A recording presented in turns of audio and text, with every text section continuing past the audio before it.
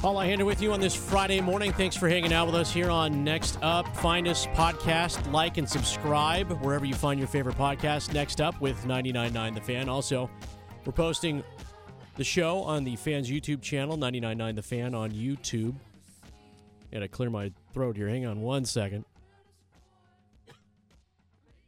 One of those mornings, get up at 4 a.m. this morning just to stretch out. Actually, no, I just had a leg cramp. Woke up, was like, probably got to drink a little bit more water. Y'all feel me, right? Y'all feel me? Wake up way too early. I woke up way too early because tonight the Canes game is at 9 o'clock, which in a scheduling quirk in the National Hockey League is the only hockey game in play tonight in Arizona, where they play in a 5,000-seat arena. Regardless, joining us here to weigh in on tonight's Hurricanes' upcoming 24 hours in the desert. You hear him during the drive with Tim Donnelly every afternoon, 3 to 6 here on The Fan. Also on the Carolina Hurricanes radio network, Dennis Cox is here. And Dennis, the last game the last game played for the Canes back on Tuesday seems like forever and a day ago, which it was for most Canes fans based on what I'm seeing on X this morning. Carolina got what I like to call the complimentary goals. They got goals from Jordan Staal and Jesper Fast, the skate goal from Fast, which, to his credit, he just kind of raised his arms. He didn't go full Selly on that one. But I would argue with you or suggest to you that if the Canes are going to get 2 wins in the desert, which Adam Gold said they need 4 points coming out of this road trip, that they need more than just complimentary goals. Oh, absolutely. This is where your stars are supposed to be stars, right? Sebastian Aho, Andrei Svechnikov, Martin Necas. I even throw Seth Jarvis into that mix. You sign Michael Bunting for a reason as well. Those guys got to be the ones that are the driving force. If your team, they being the Hurricanes, is going to be at its best, those guys got to have crooked numbers in the stat sheet at some point, whether it's picking up assists, goals, whatever it might be. Those guys have to be contributors consistently night in and night out. When you get the chip-ins from Jordan Staal and from Jesper Fast, you take it all day, right? But that can't be the only goals that you score. You have to see Teravainen put the puck in the back of the net a little bit more as well. His goal-scoring clip has dropped a little bit, but granted, his assist numbers have jumped up since the early part of the season. You want to see him get back into putting the puck in the back of the net, or at least being more aggressive with shooting the puck, because he has such a great shot, but that's just not his mindset all the time. He has to continue to have that mindset of, you know what, I want to get 3 shots on goal today. That's something that the Canes need to have consistently night in and night out from their top 6. Hurricanes' last 5 games, Dennis, wins against the expected teams. They met Arizona right before the All-Star break, right when they went on that big kind of 10-day layoff. Came back, dropped a heartbreaker with Vancouver, did really well against Colorado. Obviously, the home game against Jersey, which went OT, which we saw the Stars get the play. And then Dallas, where they played a solid game. What puts this team over the hump, finally, to get... They're sitting on 52 games with 30 wins. No one will argue that this is a playoff contending, Stanley Cup contending team. What gives them that one little extra edge, the extra moment, the extra push, the 0.1 decimal point that takes this team from being a good right now regular season team to a team that you have to fear every night? I think they are a team that you fear every night. I think they already are that. Now, look at the losses. Vancouver, top team in the Western Conference. They lost a tight one there. Dallas, the second best team in the Western Conference, lost a tight one there. So they're in these games. What's going to separate them is, like we talked about, those stars, like Svechnikov getting back hot again, Aho getting back to that hot streak again. But they are a fear team because they can lock you down defensively. Gosh, look at the Devils game. Devils didn't score, went to overtime. Granted, because Carolina didn't score in regulation either. But that's a team that can shut you down night in and night out. And there's some star players that play for the New Jersey Devils. I think the way their penalty kill has been for the last, basically since December 12th, I want to say, is second best in the Eastern Conference at nearly 90%. Their power play, I think that's actually probably the thing right there, is actually if their power play continues to excel at the clip of what they have been since December 12th, which has been about 36%, 35% top in the Eastern Conference. That's really what's going to separate you, but you can't rely on a power play night in and night out, because just look at the Dallas game. They only have 1. That's it. Only have 1 power play opportunity. They had some really good looks, but they didn't score on that one. So you can't rely on getting 4 or 5 power play, opportunities every single night. But defensively, they're going to keep you in every single game. So I think they are that fear team right now. Paul Ihander with Dennis Cox here on Next Up here on 99.9 The Fan, live and local every morning, 9 to 10, our fifth day in business. The key cards still work. It always works for Dennis Cox every afternoon, 3 to 6 during the drive. The Golden Knights, the team that the Canes are going to face on Saturday night, used 5 different goaltenders last year during their stretch run to the Stanley Cup. 5. The Canes right now are at 4. No, they've used 5 this season. Don't forget the 16 minutes that Yaniv Peretz played. So we're hey, well put. That's why you cover the Canes the way you do. So we have 5 different goalies now, but searching for consistency in the net. No, you're going to find arguments or debates on both sides of Pyotr Kochetkov. If he's the guy this year that they were going to ride. When are we going to know? When's the light bulb moment going to happen? Because his play over the last several games actually has been fairly solid. It has been, but this is where my concern with Pyotr Kochetkov is that we have seen like the high end, and it is freaking awesome. But there are times when there's that little dip where the confidence or there's that mental lapse like we saw in the game against Colorado, like the very end of the first period, just have a little mental lapse and lets in a cheap goal. And it's like, well, wait a second, hold on. Like you let that one in. It's one of those situations. But since then, since he got put back in the lineup, since Raanta got hurt, he's been great. They still need to have at least a number 2 to go with him. I mean, if that is Freddie Anderson, you don't know. But they used 3 goalies in the playoffs last year. That's something that people forget. Remember, Freddie Anderson was hurt during that Islander series, and it was Raanta was the guy that carrying the load. Now, Pyotr Kochetkov came in and spelled Raanta, if things weren't going well in a game or something like that. But they had to use 3 goalies in the playoffs last year. I don't know if Kochetkov is ready yet because we haven't seen the consistent over like a 40-game stretch where we have seen Pyotr Kochetkov be consistent. Not saying he's got to be lights out for 40 straight games, but we haven't seen that yet. But maybe if you catch that lightning in the bottle and he hits that hot streak in April, then you can ride that. But at least you have to have that veteran guy that you know you can go to on the back end after that. They used 3 goalies in the playoffs last year. Ranta's hurt right now, and he has an injury history. Freddie Anderson's still dealing with that blood clot issue. He's working his way back. We know that he practiced yesterday in Arizona. But he's been hurt. Like I said, he was hurt in the playoffs last season as well. And even the year before that, he was hurt in the postseason. You had to rely on Raanta and Kochetkov. So we've seen this before. How much do you trust as a front office those guys to be healthy in the postseason?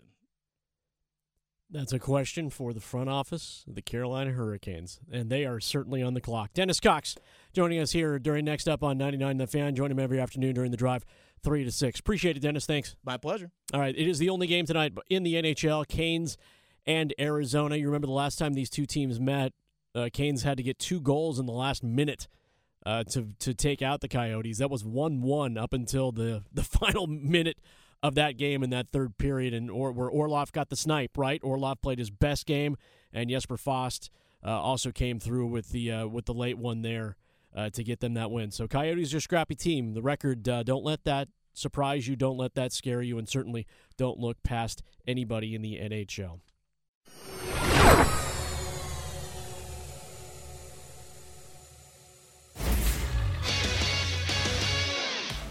I'm Graham Hill with 3 things you need to know right now from 999 The Fan. The Carolina Hurricanes are back in action tonight for Game 2 of their 3-game road stretch out west. Puck drops shortly after 9 p.m. against the Yotes. Our coverage begins with Storm Watch hosted by Adam Gold at 8:30 right here on 999 The Fan. And just like that, the Hurricanes will be back in action again tomorrow night for the final game of their West Coast swing. Puck drops shortly after 10:30 against the Vegas Golden Knights. Storm Watch at 10 p.m.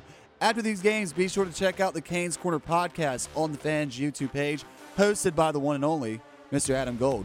Number 9 Duke travels to Tallahassee tomorrow to face the Florida State Seminoles at 2 p.m. You can listen to that game on 620 AM Buzz Sports Radio, 99.9 FM HD2, with pregame coverage beginning at 1 p.m. Find these stories and more on WRLSportsFan.com. Next up, we play in the sandbox.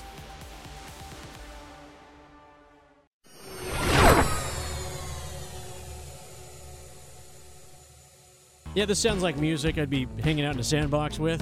Maybe if the jazz club was called Sandbox. Or Cigar Lounge. Or Cigar Lounge.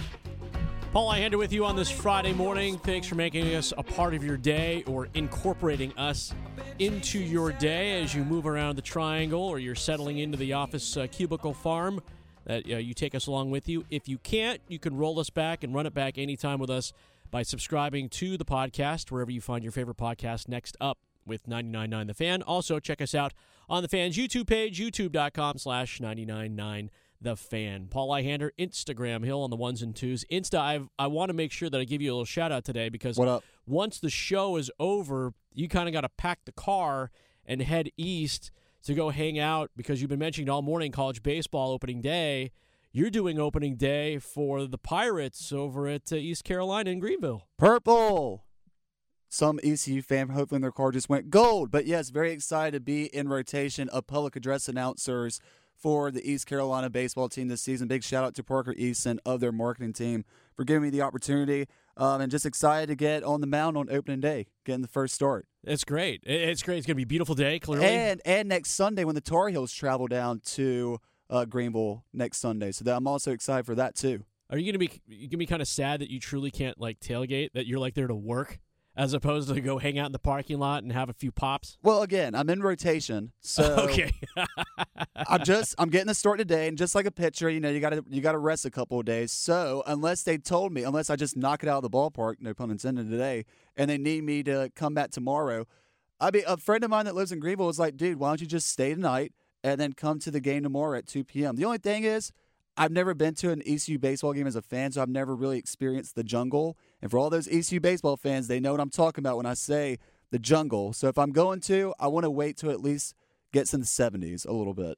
Okay. It's going to be a nice day still. I'm like, it's going to be nice. Hey, what time's first pitch over there? Who they playing? 4 o'clock against the Ryder Bronx. Okay. Well, so I guess you don't really have to pack up the car that fast. I mean, you're only talking an hour. We still got a podcast to do. Or still got a podcast to edit. There's a little bit of that, too. A lot of still work. There's still work. But, hey, congrats on doing that. I hope you have a good time over there today. Thank you, Paul. I appreciate it. Yeah, and they need looking to treat forward to you well. Pirate Nation being around Pirate Nation this season. Yeah, y'all need to treat Insta well. I'm just saying. Be that guy. Last night, statement victory for the women of NC State. If you've ever watched a basketball game where you know the home team is out of it and just can't find the rhythm, that was last night at Notre Dame, where NC State jumped out to, I believe it was a 15-point lead in that one and really never let NC. I mean, it was weird because listening to the call of that game on television, they were really trying to get Notre Dame back into this thing, but the crowd was out of it, like completely out of it. It was 19-4 in the first quarter. It was 19-4. I mean, Madison Hayes was just running around. She's might be one of the fastest women I've seen play basketball. Isaiah James, Sanaya Rivers does what Sanaya Rivers does in double-doubles, and River Baldwin just being the presence that she is. I mean, Wes has a legit team. Like, if you didn't know there's a legit team, they're sold out. Like, all season they sold out all their tickets, and somebody knew something, right? Yeah. Somebody figured it out. To get into the game, it's still roughly like $30, but it's all secondary market. You can sit courtside, by the way, on Sunday, which we will have that game. Even if it's sold out, we'll have that game here on 99.9 The Fan on a noon tip between NC State and Georgia Tech. Sitting courtside's $175. Wow. $175 at Reynolds. That's like the average ticket price for the North Carolina-Virginia Tech men's game on Saturday at the Dean Smith Center. $175. So good on you, State women. Keep it rolling. We'll have that game on Saturday or Sunday afternoon at noon. State and Georgia Tech. So well done to y'all there. Caitlin Clark, in case you hadn't heard, been under a rock. One of the most popular women's college basketball players and one of the most decorated college basketball players, decided that she was going to do a half-court heave, essentially, to break the scoring record last night. She did it, 49 points for Iowa as they win. They're making their tournament bid and trying to make sure that Caitlin Clark can add one more accolade to her decorated resume. She talked about how she soaked in the big moment of the night. Honestly, just go every day by day. Be thankful for the people around me. Get off my phone and soak in every single second of playing in an Iowa jersey. I'm just lucky. I mean, honestly. That crowd chanting one more year. I think this is for you. Yeah, enjoy it. Let it rain down upon you. It is Holly Rowe. Yes, Holly. Yep. Thanks, Holly Rowe. Thank you.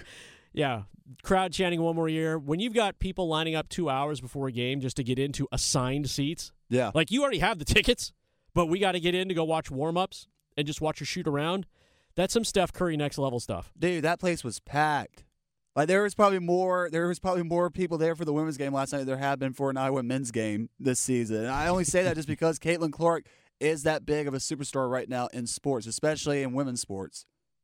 Yeah, they say Becky Lynch is the man in WWE. Oh, Caitlin Clark may be the man. Caitlin Clark may be the man. Ric Flair, get on that one. Yeah, there you go. Get on that one. Tiger shot a +1 yesterday in his first full tournament experience since stopping endorsing Nike and now is a TaylorMade guy. He shanked one on 18. He got a nice hug afterwards and made a nice save or whatnot. But he talked about how he's just really trying to be an entertainer out there. Well, at the end of the day, we're trying to provide Matt the Rule, best entertainment. at the end of the day. And in order to do that, you have to have the best players play.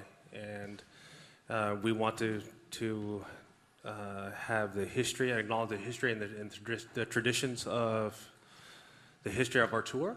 And how do we have the pathways, have the accessibility, have all of the intangibles that has made the PGA Tour what it is right now and what it has been, and hopefully what it will continue to be and to be even better. And how do we do that? And that's the whole idea of why we have a group like SSG to provide us with information and help and trying to create the best tour we can possibly have. I still watch Tiger play. I don't care if he shanks him into the trees. Yeah. I'm like, I just want to see the GOAT do GOAT things. He had a nice wraparound shot yesterday that got him out of a bind. A nice wraparound shot around a tree that got him out of a bind. I mean, he still has, the classic Tiger shots, but I mean, yeah, the shake yesterday, he blamed it on back spasms, but I mean, Tiger, come on, just show you're one of us when we're playing golf. Yeah, dude, you're 48 now. Just let us all know that, hey, sometimes that stuff happens. Pull the change out of your pocket, wear your hat backwards, let it roll. Finally, in the sandbox here, the Milwaukee Bucks screwed up. Let's just say they did it. Doc Rivers hired after they fired Adrian Griffin. They have now dropped 7 of their last 10 games. And they lost to a shorthanded Memphis team last night. 3-7. Rivers gets about a pinch of slack at this point, trying to figure things out, trying to get them going or whatever it was. But you cannot say that whatever Adrian Griffin was doing prior to that wasn't working, because what Doc Rivers is doing right now isn't working. They didn't get to that next level. They just fell off so far. Not working, Milwaukee. Call it what it is. Just call the baby ugly. That's all I can say. Insta, it's been a great first week. Appreciate all of you making us a part of your day, as I said. We'll be back on Monday if the key card works. Enjoy your weekend, everyone. Sports.